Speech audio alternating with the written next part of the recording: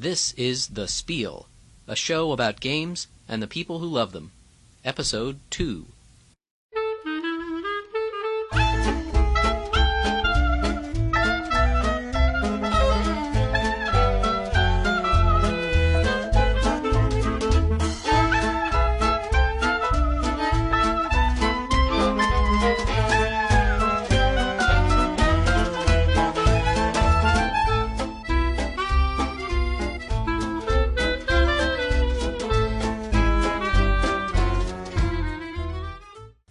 Welcome to episode 2 of The Spiel, a regular podcast about games and the people who love them. My name is Stephen Conway. And I'm David Colson. And we are your resident game experts. We are here to show you how to have fun with the greatest variety of games that are either in your closet or should be in your closet. Should be, definitely.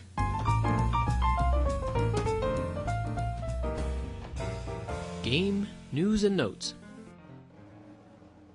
We like to start each new episode with a little segment called News and Notes, where we go over games we're salivating over, or if there's any breaking news that we've heard of, or rumors or things in the game world. So there are a couple things that have caught our eye this time. More than we can mention.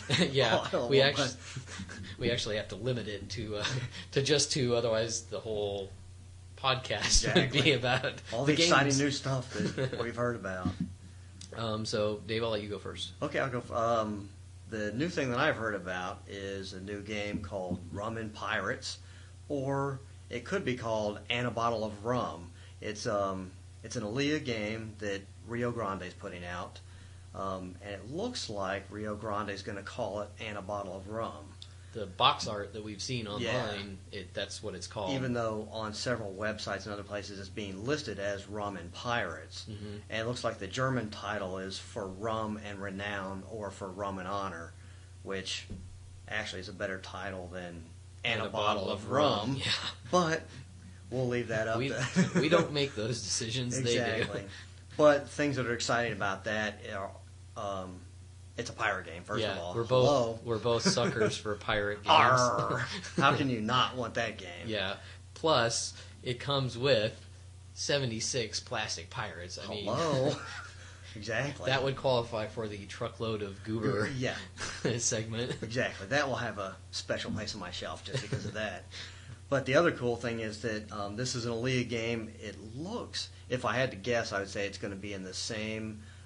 series as the Chinatown and Ra and Adolf Verpflichtet and all those. Yeah, just as an aside, Alea is a German game company that tends to put out games in series. They're not really, I don't even know how they're linked other than size of box. Right. But they all, it's such a weird thing, but they all seem to be of sort of a similar... They lead you to believe that they're attached mechanically. They all share a mechanic, but we've broken, that particular... But they all tend to be good. They're all good games in the series. That's the thing that always seems to hold true, is they're always good games. Right. And this one gets, on their scale, they're rating it a 2 difficulty, which seems like disgustingly easy, but when you look at some of the other games in that series that have been rated a 2, like Chinatown, if you're familiar with that, or Edelstein and Reich. Yeah. Actually, good level strategy, so... That's exciting. I can't wait. Yeah, and it's actually due out this. By the time this podcast probably hits the web, it may, in fact, already be out. It's due, according to the websites that we've looked at, the release date is April of 2006. We're recording this end of March, beginning of April of 2006. So it should be out in no time. And like we say, we're not sure which series it's going to be attached to, but if we had to guess, probably number 10 in the big box. Yeah. Simply because of its price, but you Yeah. never know. I've also... It's going to retail for what, 40? 40, yeah. But you can probably buy it online for 25. The other thing is, the reason why I'm waffling on the big box thing is because I'm not so sure that this might not be a new size. Oh, really? Possibility that it's a quasi big box. I don't know. We'll find out. Do they have 3 sizes? They have 3 sizes right now, but when I saw it compared to some of the other sizes, it almost looked in between the medium and the big. Is Puerto Rico in that series, or is that Puerto Rico's in the big box. Because it kind of the Rio Grande box we saw with the bottle of rum kind of looked like it was similar in style and design to the with the graphics. They bottle. have that little square on it on all sizes, and it makes it. If you don't see it in relationship to something else, you have no clue. I guess that's true. Yeah. But so that would be my exciting pick of new stuff to look for. We'll have to put that on the pirate party list for next year. Exactly. We'll get into that at a later date. What do you have over there? I've got two. I'm going for the double dip here, but they're both expansions to an awesome game that just came out last year. It's actually a sort of reimagining of a classic older game called Arkham Horror. It was re-released by Fantasy Flight with some small tweaks to the rules, a much different board, much higher quality components. It's basically a horror-themed 1920s board game based on the literary works of H.P. Lovecraft. He wrote The Call of Cthulhu and many, many other sort of very weird and strange stories in the 1920s. But there's an expansion that's just cards coming out called The Curse of the Dark Pharaoh, which is like 156 new cards. I've seen some of the artwork for that. That looks really cool too. Basically, adding a few cards to each of the different decks of cards that are in the game. It's an awesome game to begin with, and only adding to it will make it even better. If nobody's familiar with that, the cool thing about that is that it's cooperative. Yeah, I guess I should have mentioned that. That's a lot of people are very anti that, but almost nobody should be. Yeah, I mean, it's great to work, with your, fellow players against the game and just try and beat it down, and it's almost impossible. Yeah, that's the most interesting thing about those kinds of games is it's really, there is still competition, and it is everyone sitting at the table against the game rather than you playing against your fellow players. And the game it's meant to be hard. It should be. You should feel like you've accomplished something if you manage to win it. It shouldn't just be a walk through the park. So it really kind of goes back to the core of why we play games, in that you can get your butt kicked by that game and have Arkham doomed for for all eternity with monsters all over the board. Makes you want to keep coming back more and more. Yeah, it definitely makes you want to play more. So that's the first one. I think it's going to retail for around $20, and they say spring, summer. Knowing Fantasy Flight, it's probably going to be summer, fall, so I wouldn't count my chickens just yet for, if you're going to rush right out and pre-order it, it's probably going to be a little while. But if you've got the original and you've played it, you know how much you probably want any expansion. Yeah, it's one that's worth having. In addition to the cards, this summer/fall, they have an add-on board and more cards and more investigators to the game called the Dunwich Horror, which is based on another one of H.P. Lovecraft's short stories that's sort of tied in. Most of them take place in Arkham, Massachusetts, which is the town that the basic game comes on. And then this Dunwich Horror adds the village of Dunwich as a separate board, extra investigators, extra cards. Can't wait. It should be really cool. I can't imagine it not opening up whole new ways of playing the game, I think, from what I've read. And to me it fixes, as much as we love the game, if there was a weakness, and the original game comes with tons of stuff, but if you visit the same place on the board more than once, it might start getting repetitive, because I think there was only like maybe 8 cards per... I think there's more than that. Little for each section that you go to. And but it is limited. It is limited. Right. With this, you're going to have the replayability. Yeah. Is going to increase even more. It's going to be great. Yeah.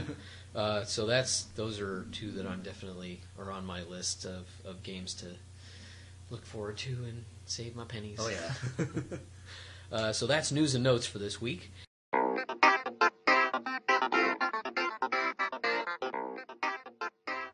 The list. Every episode, our goal is we have an ever-growing list of games that we purchase, and we are trying like hell to play them down to 0 so that we can say that every game that we own we've played at least once. It's sort of like having too many books. It's never really a bad thing. I think in the last episode we were under 70. Yeah. And what's the count this week? With this episode, the game we played tonight being off the list, we're back down 270. Well, we're almost holding our own. I guess that counts for something. So we've only gained a couple, so that's not too bad. It's really not a bad problem to have, but it's good to have goals. We'll probably be drawing Social Security before we even get it close to the end, but that's okay. Without further ado, this week's game is... We played Louis XIV, which has been out for a year, maybe not quite a year. Yeah. It's a game by Alea, and it's in their medium box series, which it was a new series that was started last year. And this is, in fact, game number one, This is game number one. It started the series, and game number two, I'm trying to remember, we were talking about that earlier, Palazzo, yeah, that right. Rainer Knizia. That's a Rainer Knizia thing. That's number two. But getting back to this game, Louis XIV. Let's see, the publisher is Alea. The German publisher is Alea, and the American distributor is Rio Grande. I believe this game is, let me check, 2 to 4 players, ages 12 and up, and they say 75 to 100 minutes, which is, I think that's. I think fair, once because you I think learn, once you know the game, it's it's the whole game plays in 4 turns. Yeah. And once you know what you're doing, it's going to be fast. But the author is Rudiger Dorn, who has, if you're familiar with the game Jambo and Goa, those are awesome games. Excellent games. Certainly aren't the only games that he's ever done, but at the top of the list, those are great games. Some other things that he's done is Emerald and Gargon. Gargon, yeah, those are kind of on the lighter side. Little lighter, but Emerald, I remember that being pretty fun. Yeah. Gargon, I'm not so sure about. I was not a big fan of Gargon. I would be willing to give it another chance. I haven't played it in quite a while, but I thought there were other games that were better definitely in that kind of category. But he's hit his stride with Goa and now with this one, I would say. Yeah, those Jambo, and Goa, Jambo. and Jambo is a two-player in the Cosmos Cosmos series of games, right? Exactly. Which are excellent two-player games. We'll definitely cover those in greater detail in future episodes. But he has a good resume, I guess, is what we're saying. Exactly. So that's pretty much all the technical gunk of the game. Now I'll turn it over to Steven and let him give you a little. So this is the synopsis, and I'm reading from the box. This is sort of the flavor text from the back. This gives you an idea of sort of the theme of the game. So slip on the role of clever court attendant and try your luck in the court of Louis XIV. Influence his next decrees. Relax in his radiance on his countless cushions. Bribe ministers and buy generals. Spin intrigue and spread your net in the empire of the Sun King. Every plan is right, if it works. A careful plan and provident use of information gained in the court can help you fulfill your mission and win the game. So, how does that translate into a board game, Dave? Let's talk about the mechanics of the game. It definitely has the whole height of the French monarchy element going for it in terms of... You've got all the different characters in his court represented on a specific game space. And mechanically, I would have to say that it's definitely influence-based. Yes. You start off with X number of little influence tokens, and every turn you're playing cards that allow you to place these tokens on different members of his court. And you have, I think 4 rounds in which you're playing influence tokens on there. And then when you're done with that, you're going to move to a scoring round. Whoever has the most influence on this space will gain tokens that do this or that, and also give you abilities for next turn when you go to place. There's the abilities you get that are they're kind of like rules breakers in that you'll be able to do things as the game progresses that other players won't be able to do, and likewise they'll have things that they can do that you won't be able to do. And we found some are a little more useful than others.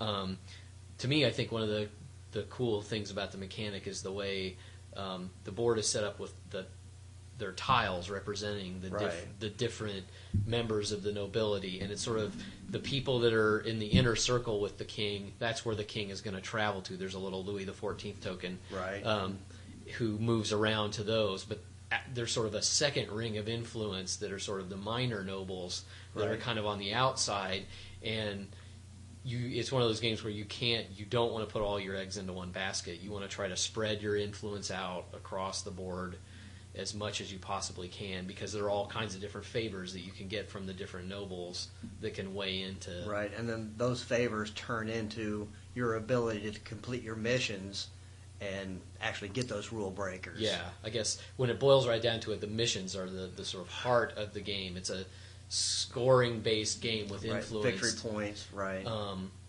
And the missions are how you score most of the points. They're little cards that tell you have to get certain kinds of tokens, and you get those tokens by gaining favor with the different kinds of nobles. Then and they aren't always the most powerful nobles that you need the tokens from. You have to visit everybody and get a little bit of something from everybody, or you're not going to be able to complete any missions. And those are the big. Each completed mission is 5 victory points. Yeah. And as we found out today, at the end of the game, we had anywhere between 4 and 6, right? Missions completed by the end of the game, which is a pretty big swing of 20 to 30 points. Yeah. That you really have to focus on trying to do the missions. If you don't, you're going to get dusted in this game pretty quickly. Even though the spaces are on tiles, they're set up the same way every time. So it's not, the board's not going to vary. But what's neat is every turn that you finish a space, it has a flip side. Yeah, that's really cool, actually. If you actually complete one of the spaces, then it'll flip. If not, it won't. So you might have, every time you play, you might have some spaces that are flipped to their B side and some that are still on their A side. So it's going to be a different experience. So it kind of is modular, even though it really doesn't, move around. And the tiles are set up, I guess, in a checkerboard pattern, so they're sort of you move diagonally. You can move your pieces sort of diagonally. That, to me, that's kind of one of the most interesting things I wanted to bring up is how he's kind of integrated some game mechanics from other games. The two that popped to my head immediately are El Grande has you have your little wooden tokens that you put on the board, but they're sort of, you have 2 different piles, and the heart of the game comes down to how you're able to move tokens between the 2 piles, and it seems like it's not like a copycat. I mean, no. Yeah, it has the same.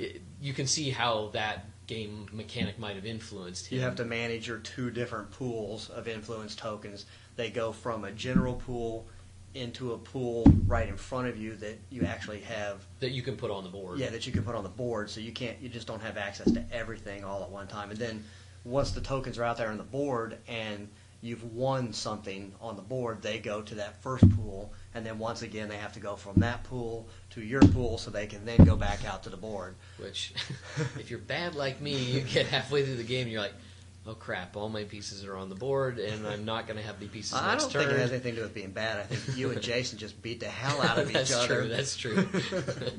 We had mutually assured destruction about halfway through the game.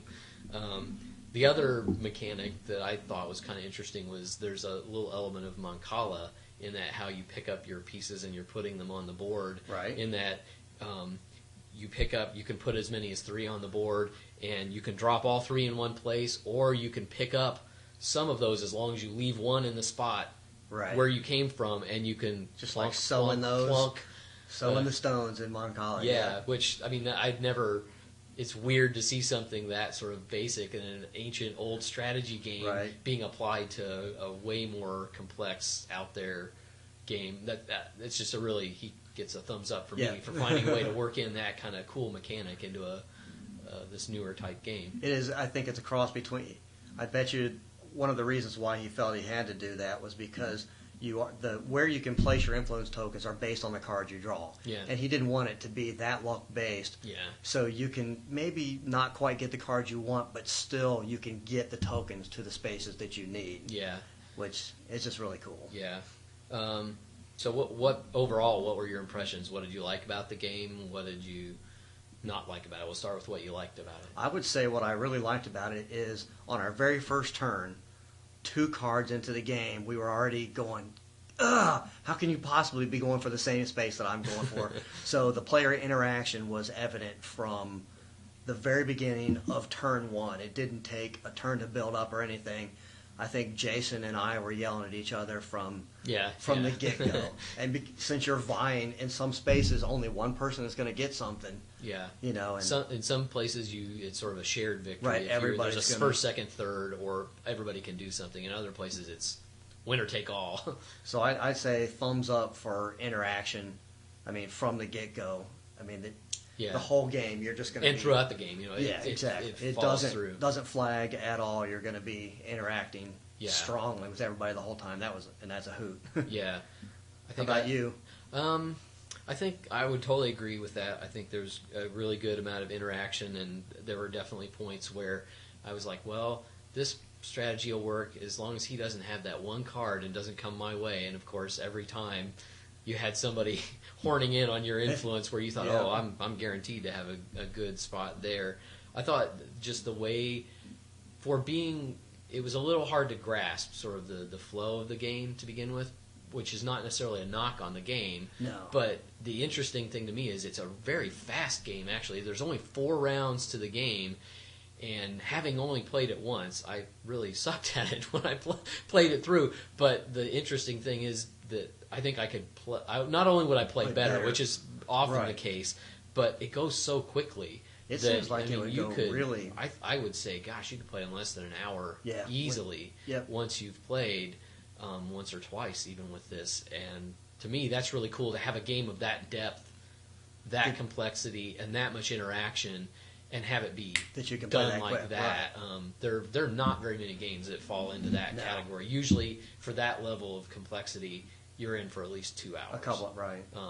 Which to me, that's a big plus. And everything is once you play through it once, there's all these symbols and everything on the cards and on the board pieces that all just make a lot of sense. And you don't need the rules once you're comfortable with those. The graphic design and the overall look of the game is it makes sense with the rules once you kind of get the basic concept of the game. That doesn't trip you up at all. Nope. I think the art's nice too. I think the historical sort of portraits of the different actual historical people who were influencing. Yeah, exactly. And for people who aren't familiar with those people, the rule in the back, they have a short synopsis of each character. Oh, that's cool. A little historical biography of each character that's really cool. That I didn't have time to read, but it's cool. yeah. I mean, you could do that on a later day. I could see this being really an interesting play for classroom use. You can use it as a teaching tool for the historical aspect and the math aspect and the sort of management aspect of your resources. I mean, we're game nerds to the point that I think so many board games and stuff are so quote unquote educational, but they're in the sneakiest kind of way. Exactly. A lot of these games, you could throw down in any kind of classroom and. Man, you learn without really realizing you're learning. I would have killed for a teacher to break out something like this. Yeah.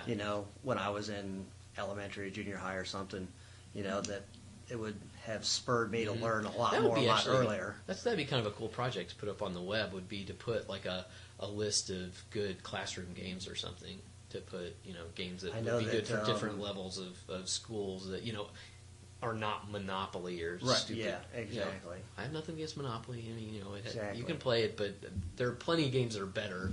Right, that you could fit. There's games that have so many different themes. I guarantee if you're a history teacher or an English teacher or something, or a math teacher, there is a game out there that you can fit into almost any lesson you had, and you're going to make them learn stuff, and they won't even know they're learning. Yeah, so teachers out there, send us mail at Steven@thespiel.net or Dave@thespiel.net.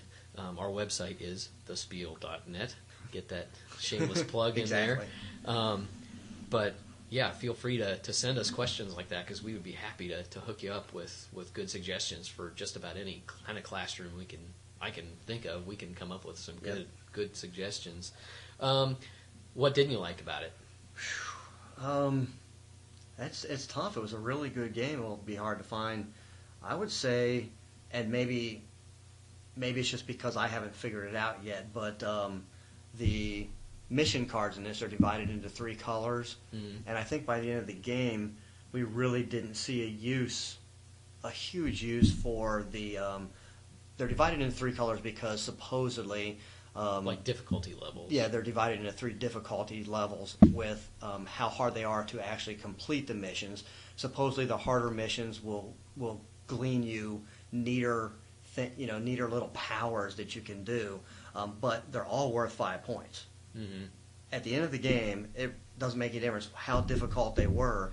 They're worth 5 points, so it doesn't make any sense to me not to go for all the easy ones and just fulfill 6, 7, 8, 9 of them and just clean clock with those points rather than get yourself stuck on one or two hard ones. Yeah. So I'm not really sure. There are a couple neat benefits to those, but I'm not sure that I would ever go for those. Yeah. You know, I That's- mean, if somebody can I prove agree. to me that they would fulfill one or two of those and become so powerful that they'd be hard to beat, Or be able to fulfill like way more missions because they had those. But the game being so short in 4 turns. Well, that dovetails nicely into my comment. Which, I would say that's my only yeah. beef.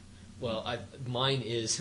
I think the thing that I like about it is also the thing that I think is wrong with it in a way, in that it is so short that the rules, the way they're written, it does seem to have that problem of it seems to short circuit some of the strategy that you could Right. have, because you have easy, medium, and hard missions, and because it's only 4 turns, it doesn't seem to give you much incentive the way the game, because it's so fast, to go for those harder missions that it doesn't seem like the game would break at all if you said we're going to play 6 go turns 6, or right. let's go 8. The only thing I think would be different is just you'd score more points.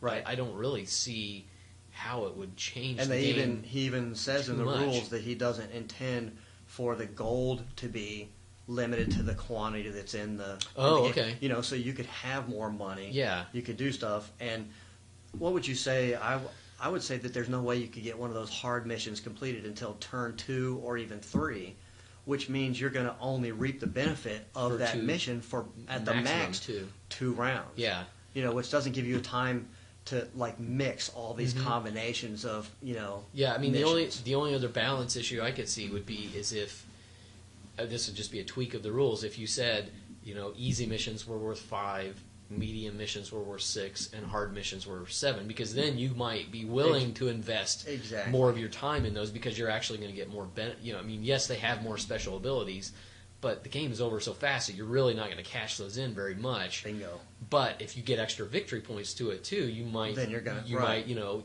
You get 3 of those hard ones, and that's 21 points.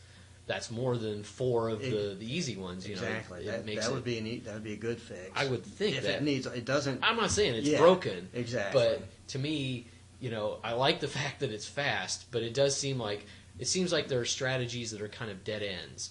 Having Right. played it once, that if you tried to just go for the hard ones, I don't see how you could possibly win doing No. that. And maybe that's just because I've only played it And once. if they were, if they were face up and you could see which one you were picking, you could maybe say, well, my strategy for this particular game is going to be to get this one and this one, but they're not. I mean, you're drawing them random, so you're going off, trying for those trying for the hard missions and not even sure what you're going to get anyway. Yeah. So, There's definitely. But don't let that sway you. It's a fine game. I guess the last thing, just basically, are you looking forward to play it again? Absolutely. Me too. I play it in a heartbeat exactly as it is out of the box. If people want to make their little home rules, that's great, but out of the box, it's an a awesome good game. Yeah.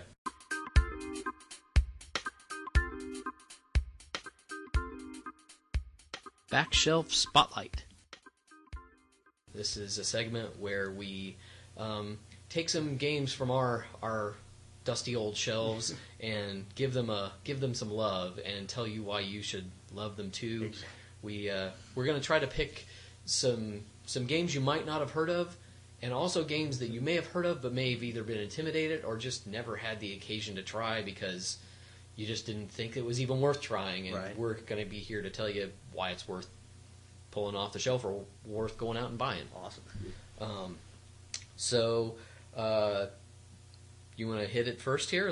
I'll start off with a game that I know that both of us have at least one copy of, probably 2 copies of, I own and 2. that's Mahjong. Yep. It's a classic Asian tile game. I think probably one of the oldest games, period, known to. I mean, I would say they date it with chess and Go and backgammon. Yeah, Forms of some that. form, yeah. Probably started in China. In Asia somewhere. In Asia sure. somewhere, and it's basically a rummy style game where you're using tiles instead of what most of us we use cards in most of our rummy games. It was a card game before cards existed, basically. Exactly. It's a classic game. It typically is played with 4 people, and it's just steeped, absolutely steeped in history and culture. The way that the game's set up, designed to recreate the Great Wall. When you build your tiles, it's just a hoot to play because the way it feels. Yeah, you have the whole tactile element because you have these nice, either resin or various materials tiles that you turn them all upside down, and everybody has to sort of moosh them around on the board, and they make this great clicking, cacophonous kind of sound that just fills the room. You can't. It is not a quiet game, but that's a good thing. And you build your little wall, which is basically sort of it's in essence like shuffling. Yep, that's the deck of cards is what you're doing essentially. The way that they're shuffled, the way that you build the wall, the way that the tiles are dealt off the wall are all basically components that are designed to keep players from cheating because it's a huge gambling game in Asia. Mm-hmm. Over here, most people are just playing it for fun. I think probably most of the gameplay. I guess we should say there's two styles of gameplay. Yes. There's the Asian gameplay, and then there's the American gameplay, which is typically, I don't want to stereotype anybody, but it's the little old Jewish ladies rules. But it's just the truth. Exactly. The primary difference is the Asian rules have no jokers. Asian sets have no jokers, and the English sets have 8 jokers. Yeah. Typically, we play the Asian way. I prefer the Asian style, having played both. Right. To me, one of the coolest aspects is it's basically a rummy game in that you're collecting sets of 3s and runs of 3. Yep. You have different kinds of suits. Instead of spades and trumps, you have bamboo and dots and 10,000s, which are like characters with the number symbols on them. You can play very simply, just like you would sort of a gin rummy style game, where you're just melding different combinations. It's like gin in that you have to lay it all down at once, or you can claim a discard and have something face up, but you're basically trying to be the first one to go out with 4 sets of 3 in a pair. Yes, something like that. Yes, 13 tiles. Does that be right? Yeah. Yep. Exactly. 14 tiles. It's 14. Yeah, 14. Math is not working for us. But I guess I misspoke when I said it's like gin. You get more points if you sort of play it gin style and are able to sort of sit back and then lay everything down at once and go mahjong, which is going out. Right. But you can also cherry pick and lay down things as you get them. You just get less points. The fun part is it's like, what do you want to? I'm trying to figure out what to equivocate it with over here. There are so many house rules over the hundreds and thousands of years that there are enough special hands that you could go, instead of just getting any runs or any sets and hurrying up and going out and calling mahjong, you can get all these special hands like mahjong of the crazy monkey, the wonderful 13 lanterns, the buried treasure. The great snake. Exactly. We play with a list of 20 or 30, and that just scratches the surface, And it's every little region, I think, that has taken to this game has sort of added their own. Oh well, what if I had the 9 of every suit, 1 of every dragon, and the red 5? Exactly. And that suddenly becomes the house rule for if you get that, you get a zillion points. Right. So it adds just this element of you get your tiles and you look at it and you just have some whacked out combination of tiles that instead of going for those 3, just a quickie little you can go for this crazy monkey. They always tempt you into doing it, and you almost always fail. They're pretty hard to get, but they're fun as hell to try to go for. If you ever get one, it's you mark that day on your calendar that you got that. There's the picked by the golden cock is one of the classic ones. Going mahjong with a 5 of dots. Yeah. How awesome! I mean, who decided that? Yeah. But it's awesome, and it's got a great name. So. Yeah. The thing people should be aware of with this game is, unfortunately, you have to have 4 people to play. Yeah. What I think you should do is treat that as a damn good reason to find 4 people. Yeah. Because it's an awesome game. If you ever find yourself with 4 people and you're not sure what to do, give this a try. Yeah, I mean, it's for couple. I mean, it'd be a great couples game. All you need is one other couple. If you have exactly. If you are a couple or whatever, and you just got to find 2 other people, and you might struggle the first time you play it, but by the second time you go through it, I mean, it really is, the basics of the game is really just like Rummy, and you can don't get intimidated by all these special hands. You can add those on, right, or totally ignore them, and it's still a damn fun game, no matter whether you get into the and you can get into a set of mahjong for probably about $30 or $40. You can get crazy and go a couple $100. Yeah, because they vary in size. They have small sets, medium sets, and man-sized sets. You want to tell that story? We were in California.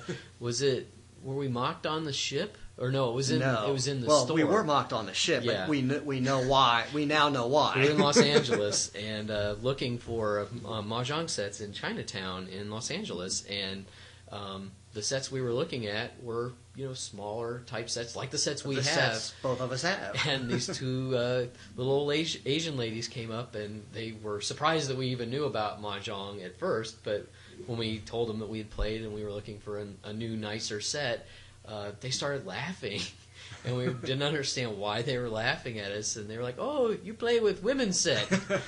So apparently, the larger tile set, which we had never actually seen, I think at that point before, which are maybe 2/3 again as big, almost or like a half small again. bar of soap. I mean the bigger sets are pretty substantial. They are beefy. They're big. We were looking to buy the little sets, and they just thought that was hilarious.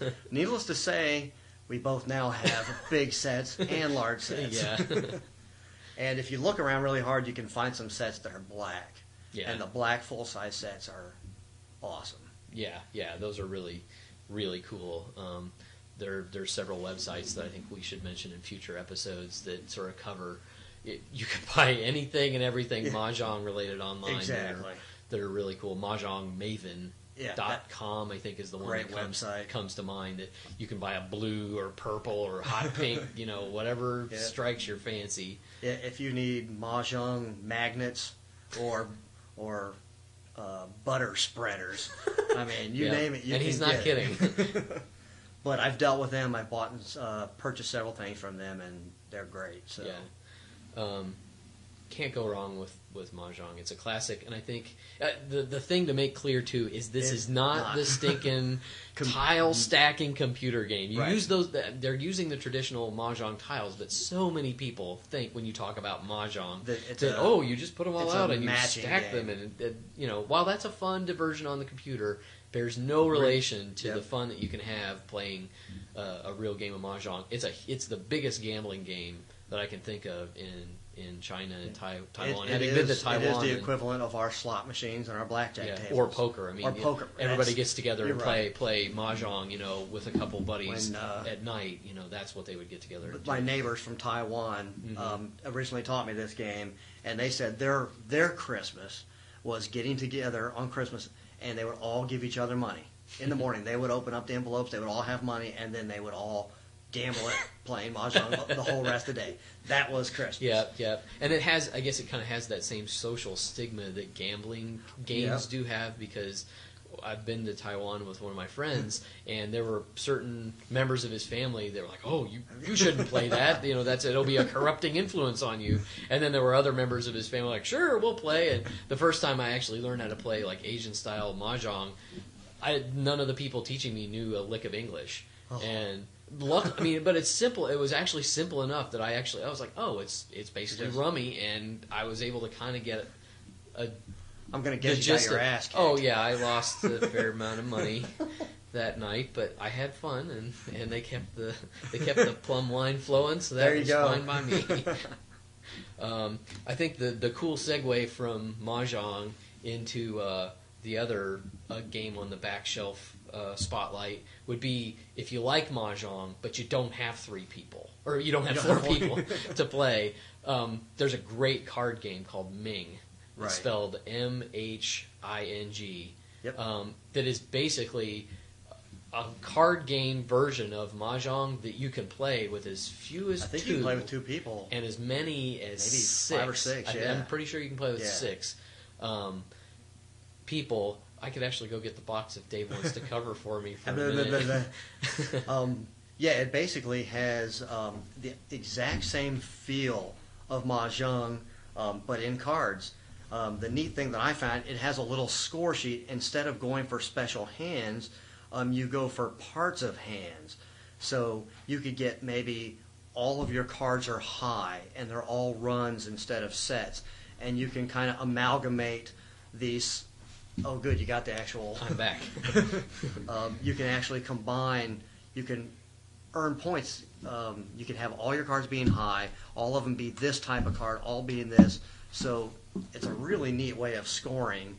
That's unique to just this game that I've never seen. Yeah, it's if you know how to play Mahjong, you'll automatically know how to play. You know how to play this game, or vice versa. Right. If you're intimidated by Mahjong, this would be a great way to sort of an introductory level to Mahjong, right. Because the only basic difference is how you score at the end. The actual sort of right. play of the game is virtually identical. Yeah. And they've got, like, I'm looking at the scorecard right here, and they've got, like, there's a series of things that are worth 1 credit. Some things are worth 3 credits, and some things are worth 5 credits and 8 credits. But you can combine them all. You might have a sequence-only hand that's worth a credit. But you also might have an identical double sequence, which is worth 3 more credits. You could have 2 identical, double sequence, which would be worth 6 credits, plus the 1 credit for having only sequences. Needless to say, it gets crazy, but it's a hoot. My head is spinning, but it's... the idea is that you can score in multiple ways with the same kind of hand, which is something that's not true of Mahjong. Traditional Mahjong, right, exactly. But adds a really interesting twist without changing the gameplay at all. Right.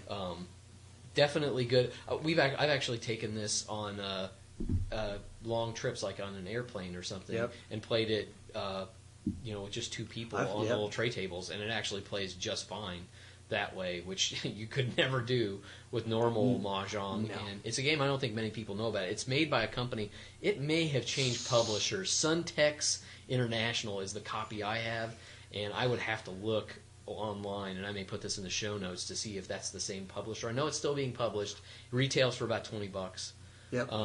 Really nice cards, sort of Asian themed cards, very similar. You can actually get just Mahjong cards. Yes. I mean, and just play Mahjong with cards instead of the tiles. But I would recommend this. I think it's a much better game, just because of the little tweaks they've done. Yes. To enhance, the gameplay. I would go with this, but you might have an easier time finding just the Mahjong cards. But it's well worth your effort to spend the extra time to hunt for this. Absolutely. So again, just to recap, our 2 Backshelf Spotlight games of the week were Mahjong and Ming. Both great Asian style rummy based games. Exactly. Get you a little sake and sit down for the evening with these 2, and you can't go wrong. Yeah, you'll be happy. Order a little lo mein and exactly. Go to town. Which I remember doing. Remember when we ordered delivery. Yes. Oriental delivery. He came to the door. The guy's jaw dropped. We're all sitting around playing Mahjong. He just couldn't he even said, believe "You know it. that?" He still remembers that to this day. We order from them all the time. He's like, "Oh, you still play Mahjong?" I'm like, "Yeah, hell yeah, we play Mahjong." And you got to have the food and the sake to put you in the mood. Yeah, it's great. Definitely.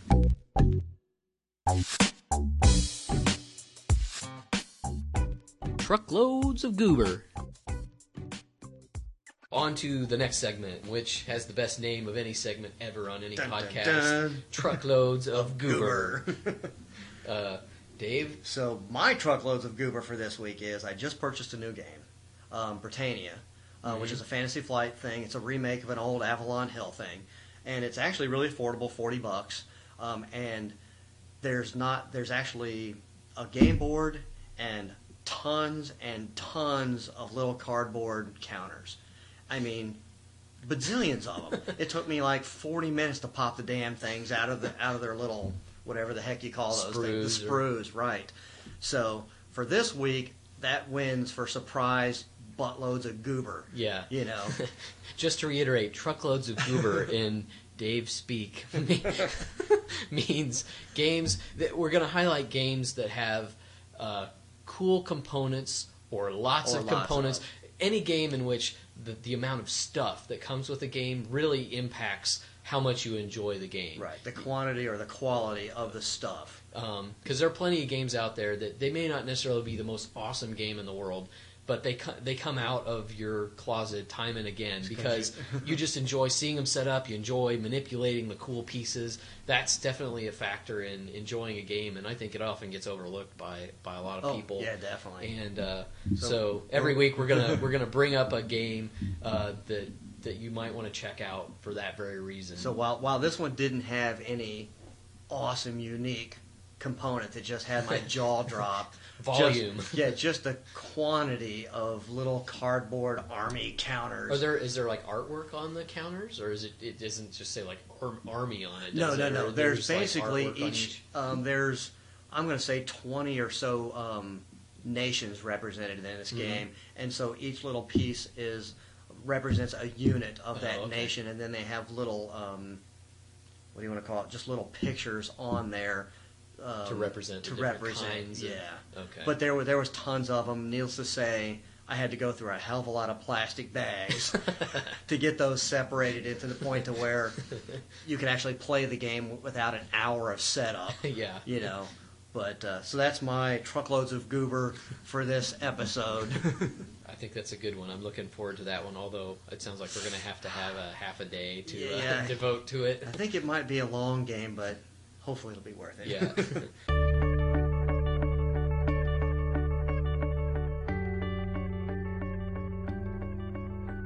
Game links. I think we would be remiss with just starting our podcast here in episode 2. We didn't have this segment in episode 1.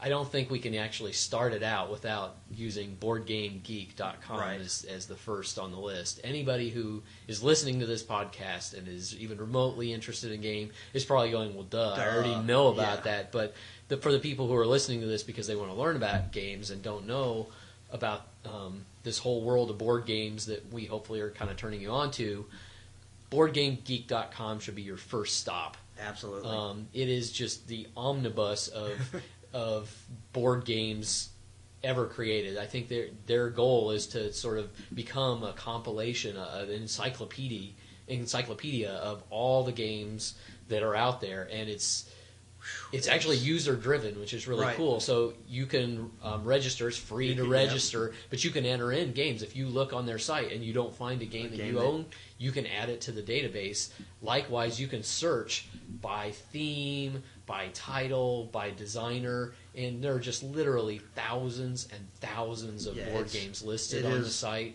Amazing. And not for every game also has where people have discussed the game. They're discussing the rules, they're discussing problems that they've had with it, just everything you could possibly discuss about that game. And I don't think there is a better place to go. Yeah, I mean, to get information for just pure resource and for fun. They have a really active online community. There's a huge picture gallery. I guess where I find it even additionally useful is not just with older games, but games that are about to come out, or because we Americans here are stuck waiting for some of these European games to come out. They'll have listings for these German games that a lot of times production cycle is such that they come out in Germany a year ahead of time. But you can look them up on Board Game Geek, like Rum and Pirates is a good example. Right, exactly. You can look that up and you can see pictures of the board game, so you can learn about the game. It's sort of try before you buy. You can't actually play it, but you can learn a heck of a lot about the game before you plop down cent one on the game. And I just encourage you to go out and check it out. There's more stuff going on there than I can possibly mention in one segment. The number of games you could, where else can you go where you can, what's the name of that game? Up to your ass in crocodiles? Yeah.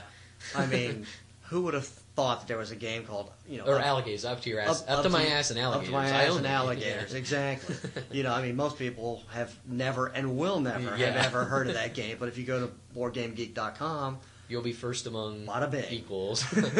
There's other people there that have not only heard of it, but could tell you all about it too. So, I think it serves both communities. Right. Newbies who don't know anything about games, or people who are really into them.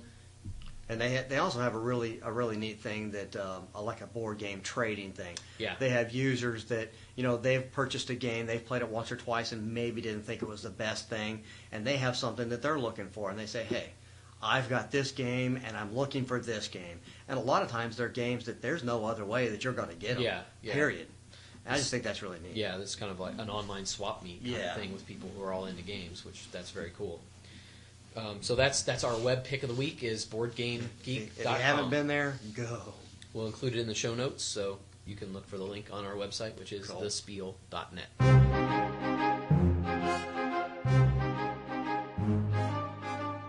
Game links.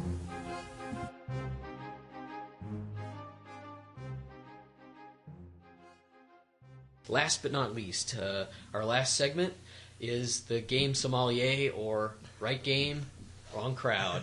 So each week we're gonna kick this off this week. We pride ourselves on being able to match up the right type of game with the right type of crowd. I think we're both uniquely situated, and you can't throw any possible sort of challenge at either one of us that we aren't going to be able to come back and enlist at least 5 games that will fit. I'm still going to try, though. So for next episode, Dave is going to give me a challenge. He's going to lay down the gauntlet and give me just as a for instance, he could say, you have to pick the best 5 games to play with your spouse. Right. Or something like that. And then next week, I'm going to come back and I'm going to list off my 5, and he has to give me the thumbs up or the thumbs down as to whether I've done my job as the game sommelier. So without further ado, Dave, you got to put me on the spot. So that's the glove hitting the floor. I'm ready. Hit me. Okay. So I'm going to have you try and find games that, let's say your hardcore gaming buddies come over. Okay. Unfortunately, one of them couldn't find a babysitter. They brought their 8-year-old son or daughter with them. Okay. You've all got together. You want to play these games, but now you're stuck with, you can't just take the kid and shove them over in the other room. Right. You have to include them, but you still want games that you're going to enjoy playing also. No breaking out the candy land. Exactly. That's not going to happen. So what are you going to do in that sense? Okay. Well, you set the bar high to start out with. But and that happens more often than we. Yeah. You're in the mood to play some heinously ugly big death game, and unfortunately, you have to introduce a player that's not going to be able to do that. Okay. So. All right. Well, I'm up for the challenge, cool. And you'll have to come back next week and stay tuned for the game sommelier. Good luck. I'm really interested in hearing what you come up with. And shoot me down when you say you are a crazy bastard. There's no way that's going to work. Exactly. So I think we've actually done it, Dave. I think we've cool. made it to the end of episode 2 Woohoo! Here of the Spiel. There's no blood. Cool. No blood. We'll get better, and I think we're getting better. And email us at either Steven@thespiel.net or Dave@thespiel.net, and we're happy to answer any rules questions or any kind of game-related question that you have. Hope you're enjoying listening. We're enjoying having fun doing it, and it's been fun. Looking forward to number 3. Look for us at thespiel.net. And without further ado, this has been episode 2 of The Spiel.